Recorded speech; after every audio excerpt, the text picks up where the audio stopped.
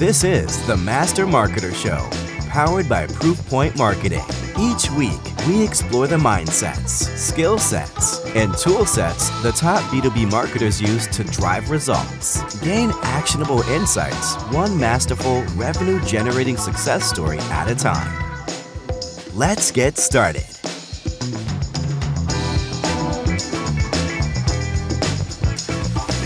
What's up, everybody? Welcome back to another episode of the Master Marketer Show. Got a fun conversation today. I got Travis Bradshaw here with me. He is our Director of Marketing over at Armanino. And Travis, we're going to be talking about some interesting stuff today. Interesting times we're all living in as marketers. And well, I won't foreshadow too much. Welcome to the show. Glad to have you. Yeah, thanks, Mike. I'm glad to be a part. I'm glad to contribute. Awesome. Well, been having a lot of conversations lately with CEOs, CMOs.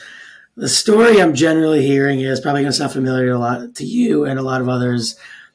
There's a lot of pressure from corporate finance teams for marketing to really, I don't want to say prove their worth. That's maybe really drastic, but to prove out investments, both retroactively and then forecasting forward looking, like based on what's been there, what's been done, what are we going to spend money on next year?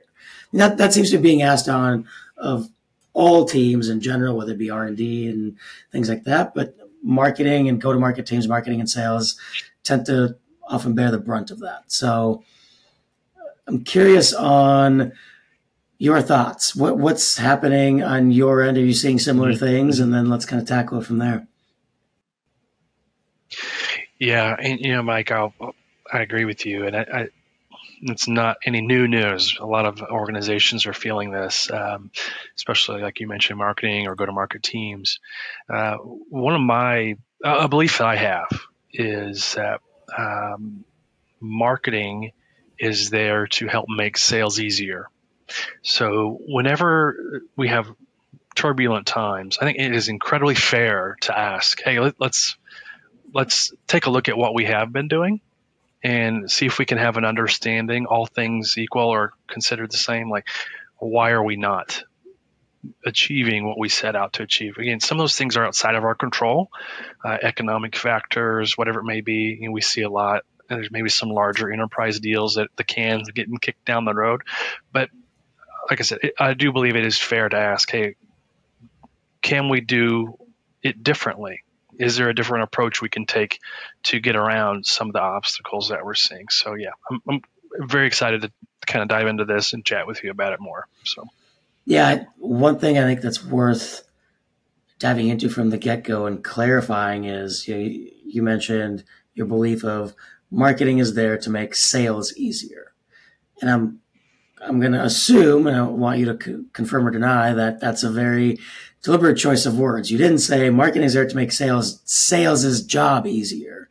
Marketing is there to make sales easier, meaning the process of making a sale easier.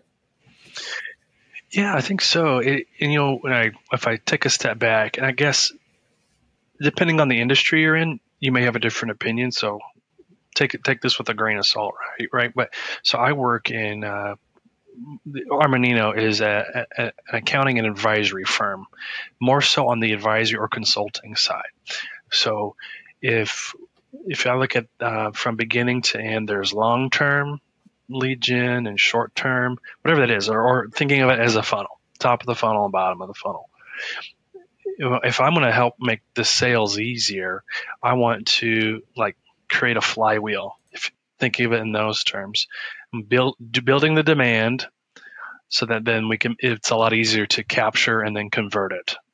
So thinking of it in those three ways, that's how I see marketing playing into it. So yes, making sales easier. So are not necessarily making their job easier in a way, but it kind of is where, hey, I'm going to nurture them, those folks all the way down so that here you go close the deal, right? Generally speaking. Yeah, and I mean the reason I brought it up is because so often, and I see it especially in what we call technical professional services firms. So companies like yours, like Armanino and others, whether it be in biotech or medtech or whatever, Mm-hmm.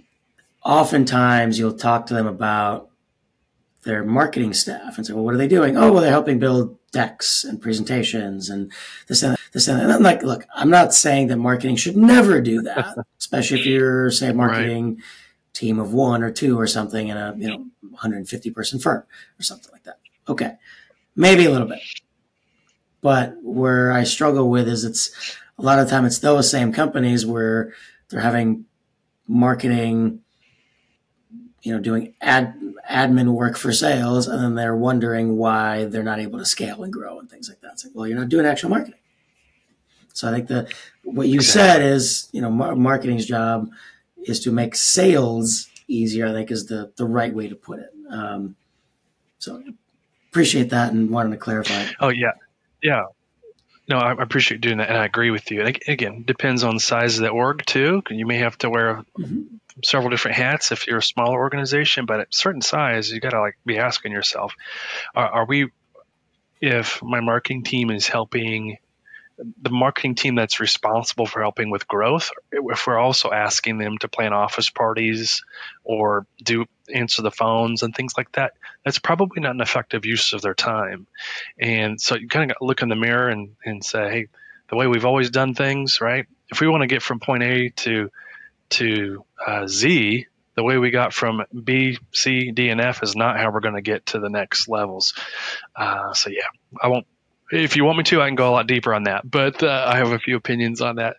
But you make a great salient point there. Yeah. Well, let's dive into that, because really what I want to get into is, as a marketing leader, what mindsets do you need to have to be successful in this type of environment? And I think one where the direction you were going, I believe, is going to get us to one of those mindsets, which is, like you said, what got you here won't get you there. And that's an easy thing to say, but when you start looking at it from a financial perspective and a business strategy perspective, that's where things get interesting, right? Because you have these pressures that you have to get over, and people you need to convince and get on board with your level of thinking. So let's dive into that. You mentioned you had a few thoughts and opinions on it. Let's hear them. Yeah, I think generally speaking, how I like to run my teams or manage teams, however you want to phrase it, is I look at strengths and weaknesses, right? And I'm fortunate I work at an organization where culture is big, and let's say it like this: I will never ask anybody to make a strength a weakness unless that is a material requirement to be successful for your role. But if there are some times where maybe there is a weakness and it is a material thing, this is what we'll do. We'll find somebody who has that strength and couple them with you, to then together you can be successful. So really putting people, applying them where their strengths are to where they can be successful. Okay. That's both art and science to find that. But to kind of say that in a different way, you have to be willing to roll up your sleeves and not just kind of coast over the top.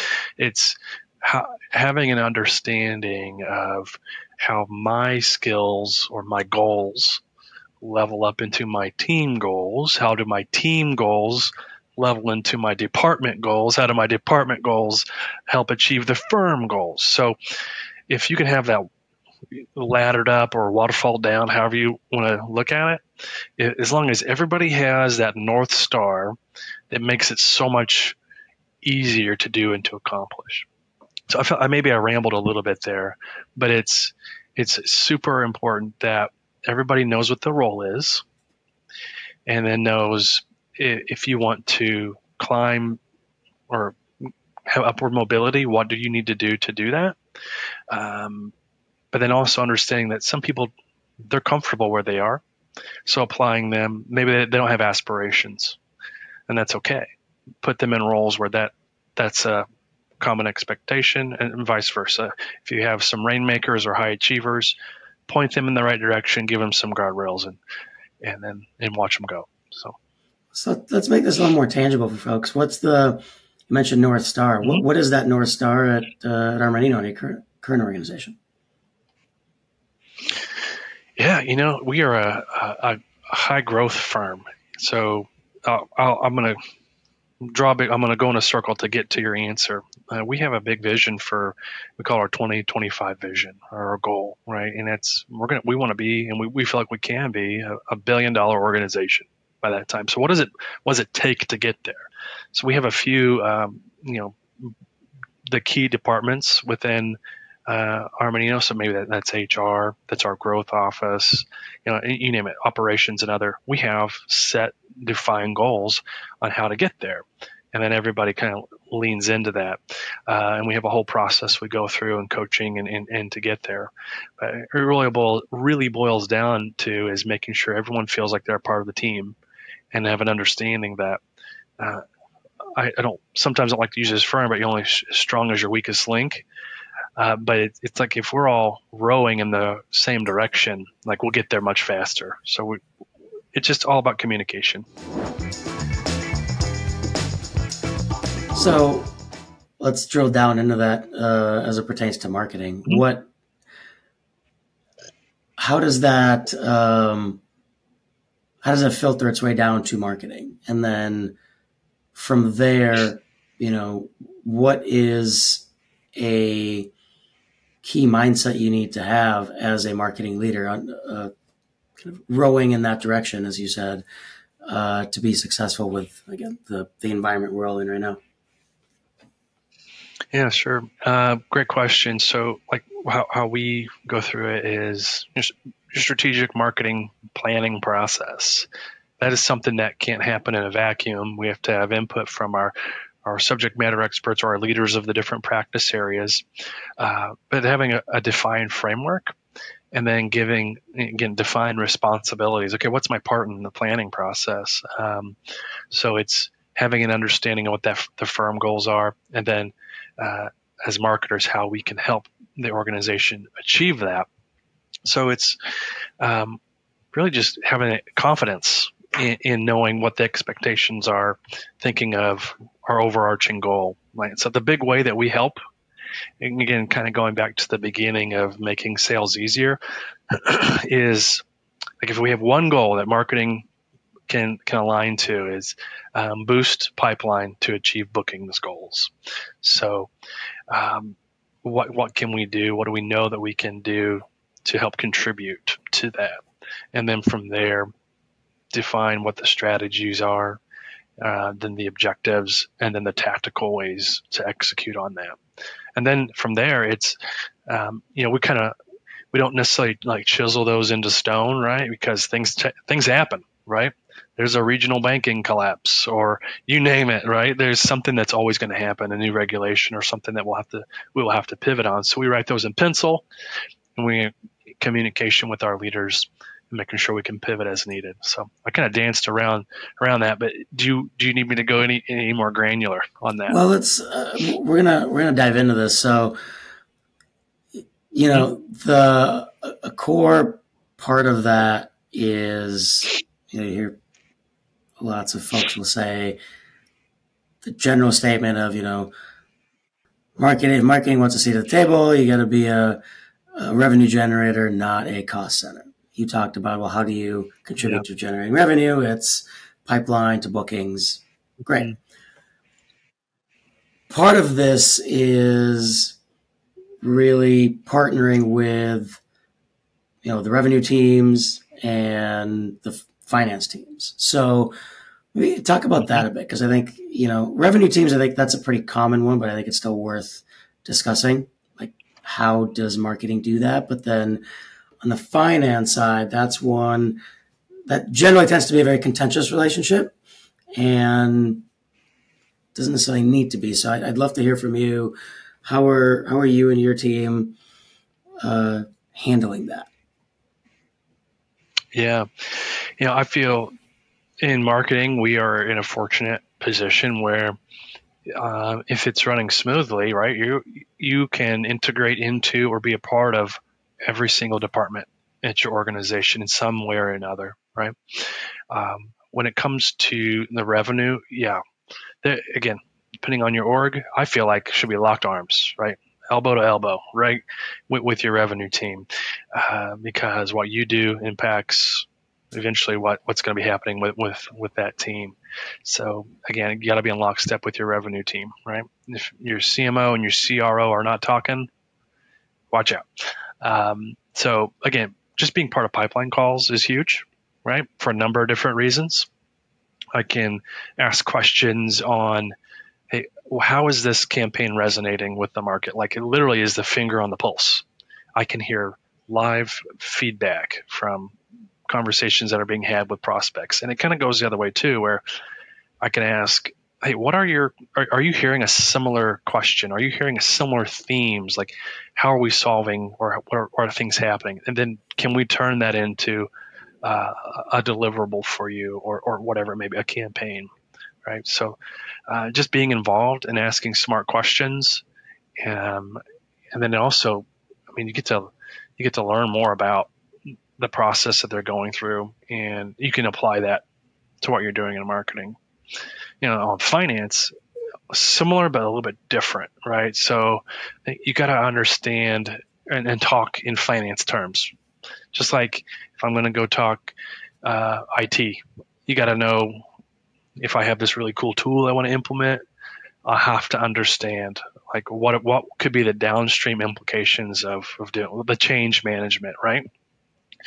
And sometimes you may know that and you may not, and that's maybe you have to have a good channel of support and be able to ask those questions. But to take it back to the finance teams, it's, again, I work in an accounting firm, right? I get it. So 1 + 1 has to equal 2, right? But as a marketer, I know that's not always the case. Maybe you have to do a little bit of algebra to get to the answer.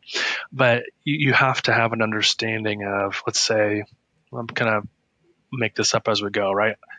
If I know my target market is X, let's just say it's law firms. If I know my target market are law firms, and I know within that subset of law firms, I want to look at personal injury firms. If then it's all about doing math. I'll take a quick sidebar. I took a lot of Excel classes in college 100 years ago, and I told myself I will never use Microsoft Excel. So I don't know why I'm even doing these classes. I don't use Microsoft Excel as much anymore, but I do an awful lot of math and formulas that I learned a long time ago. So anyway, just having an understanding of that little percentage of my target market, if I do a pay-per-click campaign and I know what the conversion rates are, generally speaking, how much it costs, I can do all the math and I can lay it all out. It takes a lot of the guesswork out of it. And again, it's some of the folks in those teams or accounting or finance teams can be very binary. It's zeros and ones. It's yeses or nos.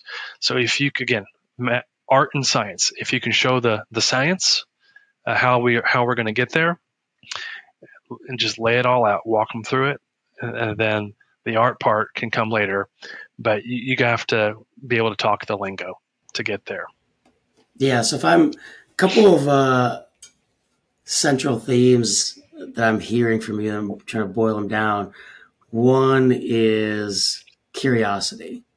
If we're talking mindsets, I feel like you have to be curious, not just about, a lot of the times people talk about curiosity about the marketing itself, but it's curiosity about the business, the business model, even the politics within an organization, if it's a large enough organization, all these things. So curiosity is one. I think probably a close cousin to that, based on what you're describing, is business mindedness, which is, again, really specific to, okay, how is finance going to look at it? What are these downstream effects if we make a change? You mentioned change management several times. I think that's a big thing that marketers don't often think about, is, well, okay, whatever. we're going to shift to a different, go-to-market model because it's going to work better. Cool. What do we do with all these people that we've hired to activate on this current model that we're doing now? Not saying you shouldn't make the change, but do you have the skill set to make this change? If not, what do we do with all these people?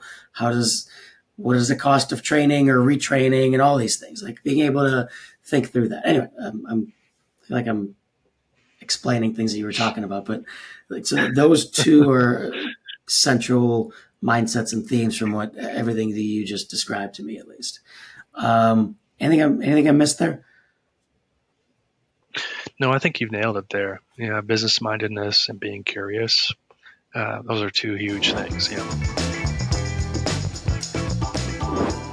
So, if we think about skill sets, you mentioned Excel, you mentioned math. If I had to boil that down even more, like up a level, it's, data concepts and things like that. What other skills do you think a marketer needs right now to be able to work with revenue teams and finance teams effectively? Yeah, it's everybody finds their way in some form or fashion, but finding the best way to communicate, right? So I grew up in a generation, I'd say, when I say that, it makes me feel old. I'm not that old, but things have advanced, and I've been in a couple of different industries where if you couldn't catch someone on the phone, don't even bother sending them an email because they're not going to read it, right? And if you do catch someone on an email, make it brief. There are some people that need a lot of detail, but I've learned over time, bullet points and appendixes. Have all the data and refer to it if someone needs all the details, but make it brief.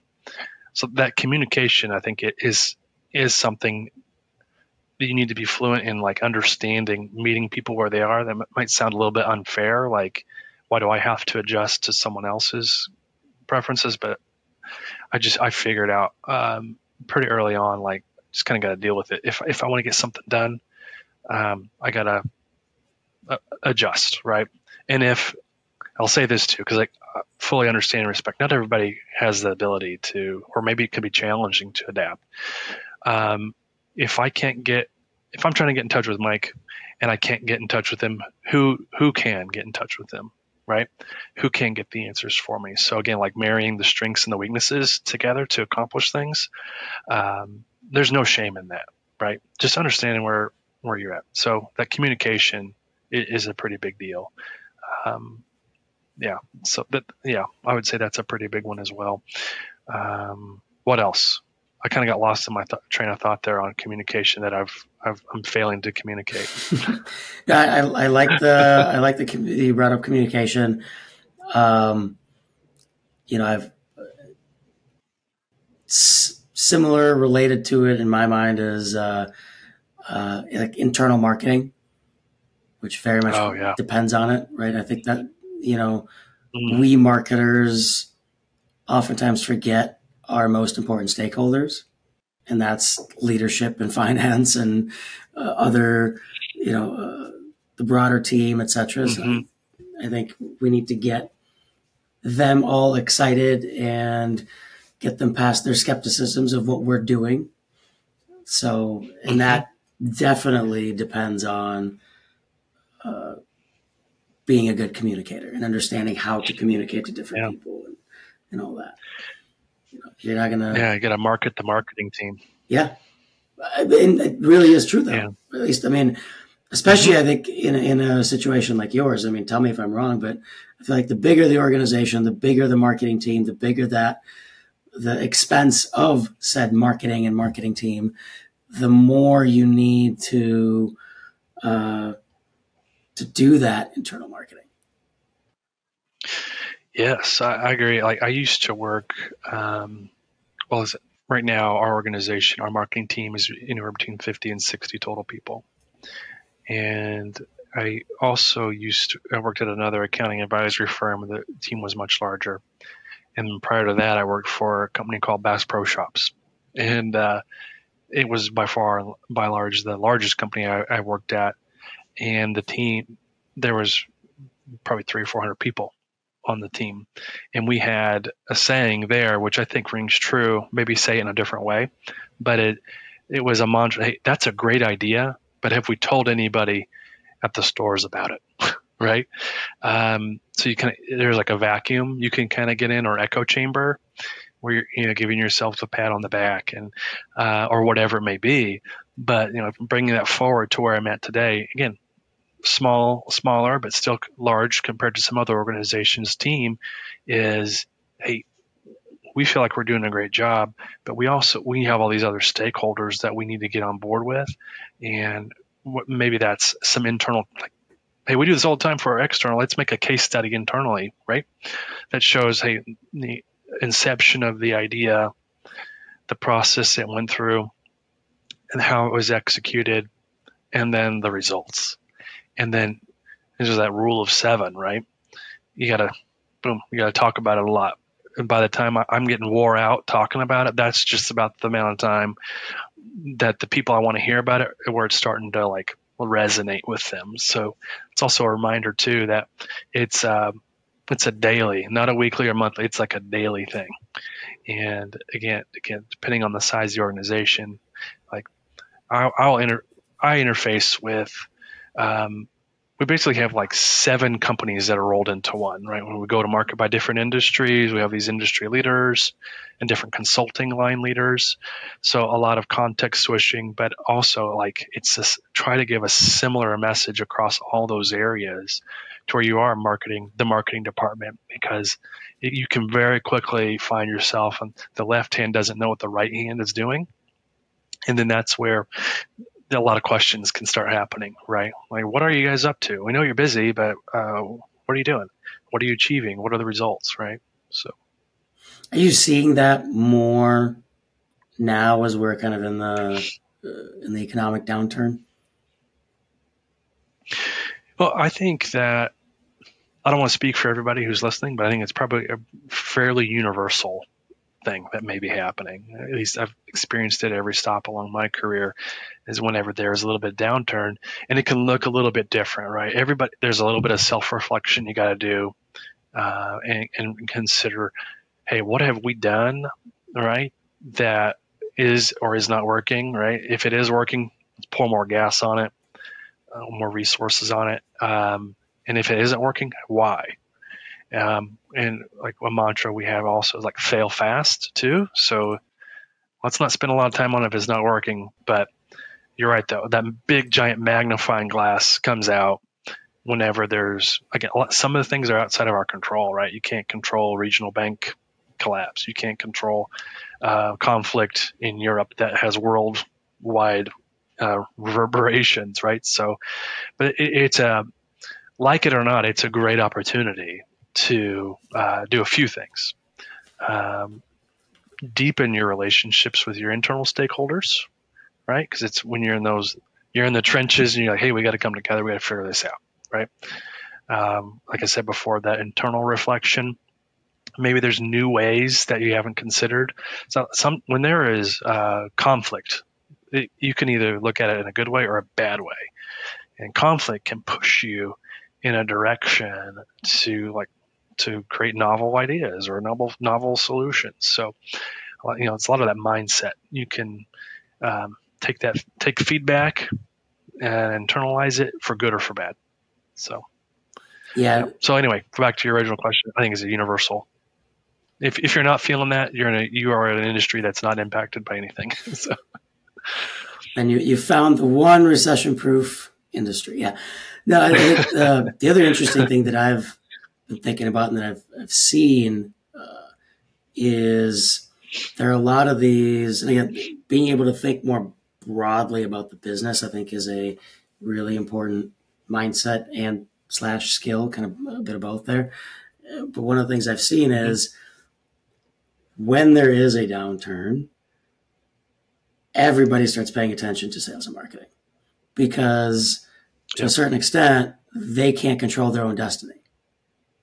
Right? The only thing that can control that is sales and marketing, right? So if there's a potentially looming either pay cut or layoff, the only thing that's going to change that scenario is new business, more pipeline, whatever. I mean, that's not 100% right. I mean, you could be looking for, external funding and things like that. So it's a little bit an exaggeration, but in general, I feel like that happens. And then that takes their mind away from the things they got to be doing. It could be your developers, it could be your engineers, it could be your finance people, whatever, right? And morale decreases and all this kind of stuff, where sometimes it's just being very clear about here's what we're doing to solve this problem, or at least this part of this problem, right? And being very specific about it. We're going to be doing this kind of outreach. We're going to be running these kinds of campaigns. Here's why we're doing it. Here's how we think it's going to work, whatever, right? And I know that from our company is very small compared to what we're talking about, but I've seen that play out in organizations across the board, and definitely in ours, where when things are looking a little rough, that's where you have to do even more of this. I don't know if I call it like marketing triage or something, right? But making people feel comfortable so they can focus on their jobs. Right.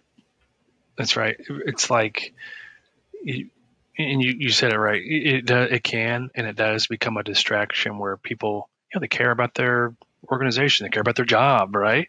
It's the livelihood, right? So they can, when you have a team, right? Everybody has. You think I could use a sports analogy, right? If I'm on a football team and my wide receiver's main responsibility is to run down the field and catch a pass that's thrown to it, that person gets distracted and feels like they need to be the one blocking and protecting the quarterback. Then the quarterback doesn't have anybody to throw the ball to, right? So it's very important understanding those boundaries, but also you got to do your homework and come prepared, right? So that's why it makes it a lot easier when the dips come. If you are already doing those things, man, I tell you what, saves a lot of time, saves a lot of heartache, and it is really easy.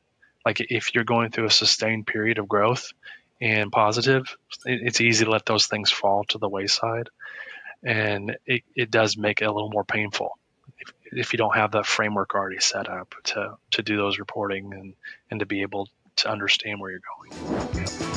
What are some tools that you've used to help you stay in lockstep with your partners on the revenue team and in finance? And I'm not talking just software. I'm talking tools in a much more broader sense. Yeah, so I think I kind of lump that into a few things where it's kind of a little bit of both it could be a piece of software, but also the knowledge of what it means, like the business mindedness part of it too. So let's say one of our goals is to boost the pipeline to help achieve or reach bookings goals. That's like, how do you quantify that, right? One of the strategies I could use to get there, I don't know, increase revenue from new customers by 10%. So again, that can how do I do that, right? Or how do I report on that? Or what are the tools I can use to do that? So, there's another of just targeting your whatever those new customers are, and just be laser focused on that. But it got to have a good way of reporting. And in the old days, Excel was a challenging way to do that, very time consuming. And now there are tools like we use Power BI as a dashboard. It aggregates all the information, puts it in there. We can, set it up however we want. But understanding again, like the business mindedness and the vernacular, and I could have the foresight to know what are my leading indicators and lagging indicators that can help me talk that talk. So you talk about tools again. You can have a number of different software solutions out of the box or customized to help you do that. But I think the knowledge of the business mindedness of and we had this many people register for our webinar. Great. What are we doing next to nurture them down? And then over time, what is the conversion rate? Right? So we had these many people register, these many people actually attended. Okay, what are we going to do with the people that attended? They fill out a survey, a percentage of those. So anyway, I could go on and on, but it's leading indicators, lagging indicators, different software tools that can help you visualize that data. And then how do you communicate that to the internal stakeholders? I think it all kind of rolls together. Another thing too, I know I could go on a little bit of rabbit trail with this is, what are some things or tools I can use to be more efficient, right? Because there's also these internal costs too, where like the partners that we work with, right? Everybody, right? There's a billable hour tied to them. So what can I do or what can I implement to reduce the amount of time I need from them, that from a non-billable kind of a scenario, so that they can go out and work, right? So some of the things we're doing, we're looking at how can we use AI to achieve those things. So one of the tools we are heavily looking at is Jasper AI. And so what the cool thing that at least I think about it is we can train that on our brand voice, and where we're going to see it, I believe, save time. Like an example I just shared is if I have a topic for a webinar and I could feed it some information, I could come up with an outline for a webinar, just an outline. Saves a lot of time. Like a lot of people, if I look at a blank piece of paper, that's very paralyzing, right? But if I can get those juices flowing, give me 5 bullet points on how I can get this webinar going, right? Or like a podcast, right? Let's say we do this podcast, we could feed it into Jasper AI, and I bet it could spit out however many number of pieces of content that we could use to promote it or whatever. Same thing for articles. We really value thought leadership, but not to the extent that we're going to make AI be in place of the knowledge our people have. But again, going back to that blank piece of paper, we're also never going to compete with the news, meaning there's going to be some law that gets passed or regulation. We're not just going to hey, here's the 5 points of this new blah, blah, blah. It's going to be, we want to have thought leadership that says, hey, here's a link to regulation 56B.A. Click here to go view it. But this is the top 3 things you need to know as a small business owner, and how you can plan to prepare for it. So turning it around. So AI is likely not going to be able to put that kind of probably could, but we want it to be genuine, right? But getting a framework started is going to save a lot of time. And as content is king, and it's like a lot of places, it's really incredibly challenging to keep up with the pace of change of things that are happening. So we feel like it's going to be super helpful in that regard with content production, things like that. And we do rely on our subject matter experts quite a bit. But if we can get it 50%, 60% of the way there, it's just going to help them make it much better. Yeah, I'm glad you brought up decreasing internal costs. So we work with a lot of consulting groups and things like that, and that's a big conversation that we have. Is usually it's, especially for like these mid-sized firms, smaller than Armanino, talking a couple hundred people. But even on the larger firms, if it's a smaller industry team or something, that you have these highly paid, high billable hourly rate, like managing directors that are doing business development or content development or whatever. And it's the more you can decrease the time that they're spending on these activities, but still get the same output, now you've just improved their capacity. And that, again, that goes back to this business mindedness thing we were talking about. So I'm curious, are you, long-winded way to get me to my question, which is, are you actually tracking that as a metric in terms of how much time you're spending of whatever your internal SMEs and things like that?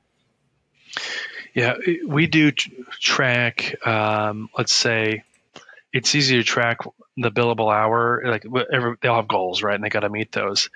And there's a internal competition of like training, right? Or you got to be leveled up on your competencies or whatever it may be, your certifications to XYZ. So we do the best we can try to minimize the ask from marketing. So, are we measuring explicitly what we're asking our billable folks to do? It's a little challenging to do that, but we can see how much. I mean, if the billable hours are going down, then that's a litmus test to, hey, look at what the actualization realizations are, and then what really are you focusing your time on. So we don't have a hard and fast way that we're actually tracking that right now. We could, but that's another thing to track. But yeah. Got it. Anything else from a tool set perspective that you use, constantly, and again, focusing on that, staying in lockstep with revenue and finance teams? I think it is incumbent on many people in marketing this is a generalized thing where I talked about Power BI and data visualization. That's like how we view performance and things like that. Not all organizations have something like that. So to the extent that you are familiarized with, excuse me, the billing software, there's a lot of information you can infer if you just go ask, like, hey, what is it? What the leading and lagging indicators, right? Or if it's not the billing and invoicing software, I mean, there could be a number of different areas. So again, think about the different departments in your organization and what's important to them and how they are. I mean, in a perfect world, the goals of every department will be visible to everybody. So if you're all going towards that North Star, it should all be out there in the open. Maybe not so granular that individual goals are out there. Maybe it is. I don't know. So where I'm going with that is, if you have that business mindedness, and if I wanted to make sure like I was doing my best, or if I wanted to take advantage of all the opportunities, I'd be finding an advocate or a mentor or somebody in each of those departments. Go through your manager, whomever it may, or just go direct. Understand what's important to them and how they are achieving their goals. And there may be different softwares or tools there that you could get access to help you understand that. I think you'll be better off. It helps feed into just the overall knowledge of the business. You can speak the language. And it's so fascinating. Like if you can get some inroads into the finance team, CFO, whoever's on their team, I mean, that is like the heartbeat of a company, right? Where a lot of decisions are made there about, because if it comes down to spending money for something, if you have a line of sight into that, it can be very eye-opening, right? And you can see the downstream impacts of why we could or could not do something.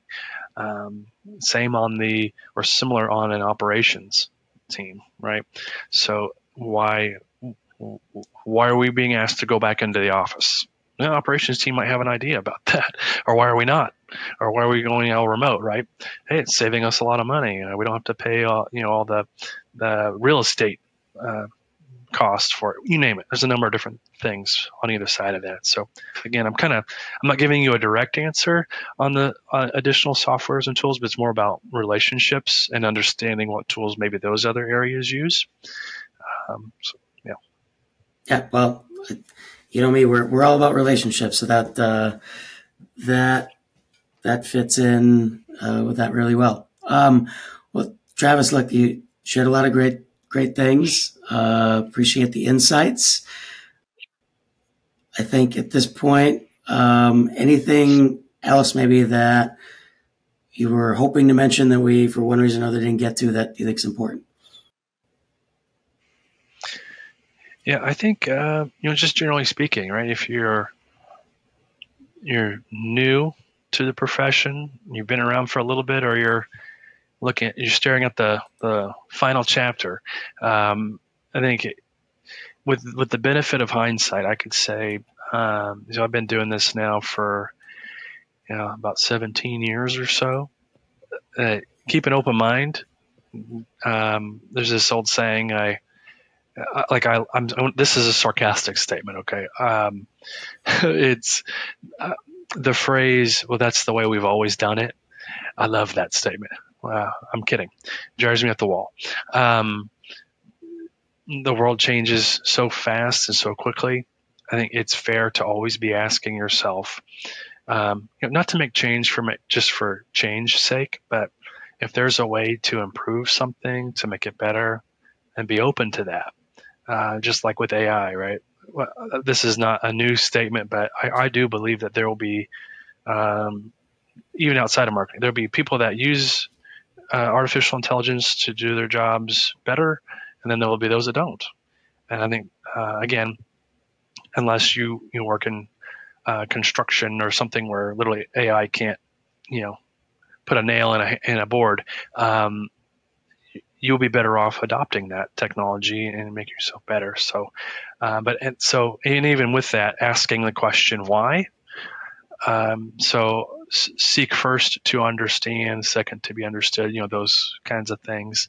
I think, I don't know, just always being curious. And maybe last thing I'll say, because I could keep going on and on, a rambler here.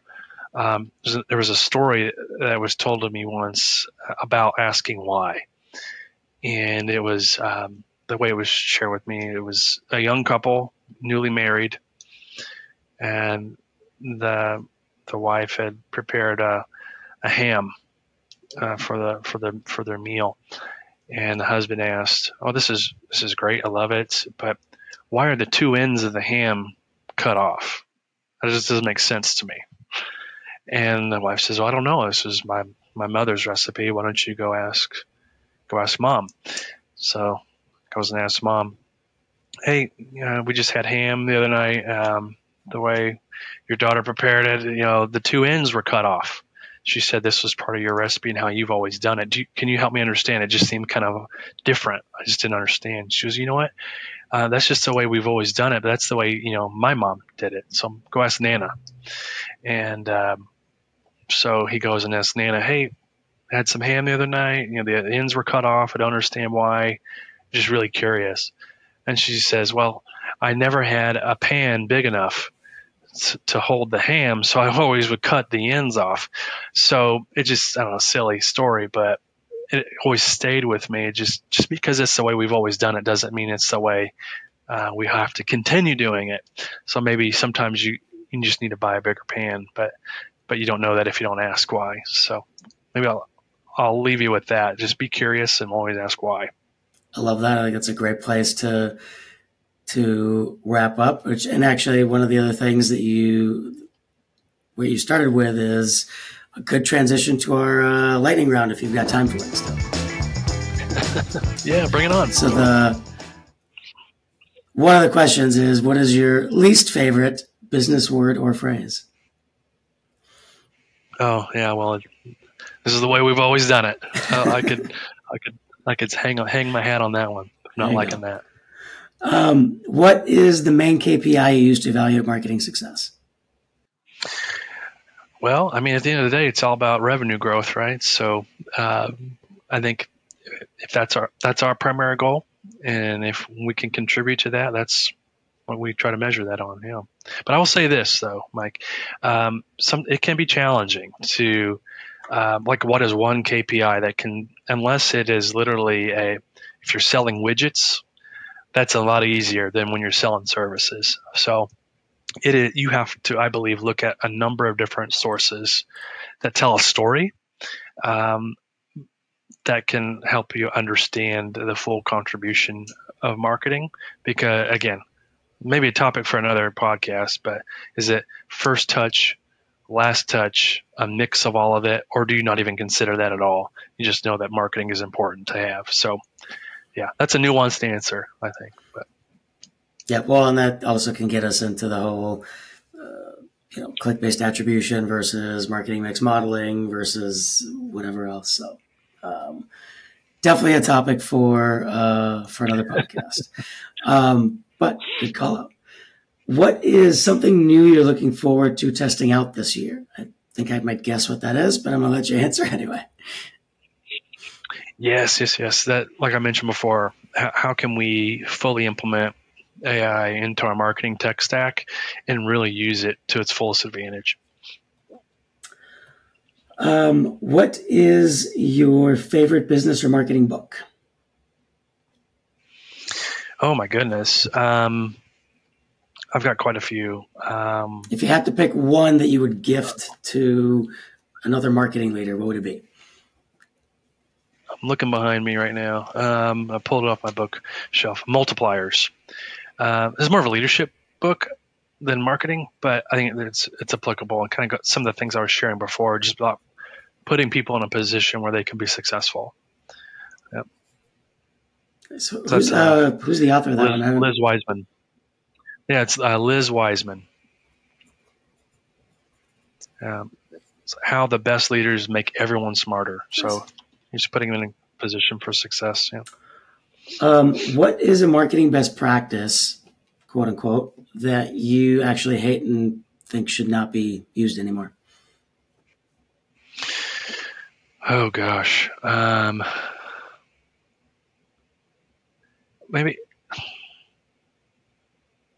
Maybe not a best. Well, one of the things I don't like is, again, depending on the size of your org, is that there's always going to be quarterback marketing people, or everybody has an opinion on how to make marketing better. The one thing that I have a challenge with is marketing means many things to many people. So the thinking that all that marketing is there to do is to make things look pretty, or when marketing gets kind of tucked in a corner or gets added to multiple different things, that sometimes that can be viewed as a practice, and it's not necessarily the best one in my opinion. It could be used so much better than just being spread out like that. All right, and then one last fun one. What is your favorite song or playlist or genre of music even to listen to while you're working? I love all types of music, and I will just start jamming out, and when I get in a zone, I love. I know it depends on the day. Like today, I was just got into a folk music kind of a trip, but then there's other days where it would be Led Zeppelin, and then there's other days where it's Avicii, or you never know, or it's just some instrumental kind of stuff. So I'm all over the place. Just as long as I can get in a good rhythm, I'm good with that. Awesome. Well, Travis, this has been fun. Hopefully you enjoyed yourself as well. Shared a lot of great things, and everybody listening, we will see you next week on another episode of the Master Marketer Show. Thanks for joining us on another episode of the Master Marketer Show. We'll be back next week with more B2B marketing success stories. Visit our website, www.proofpoint.marketing, for the full episode library, complete with show notes, guides, templates, and more.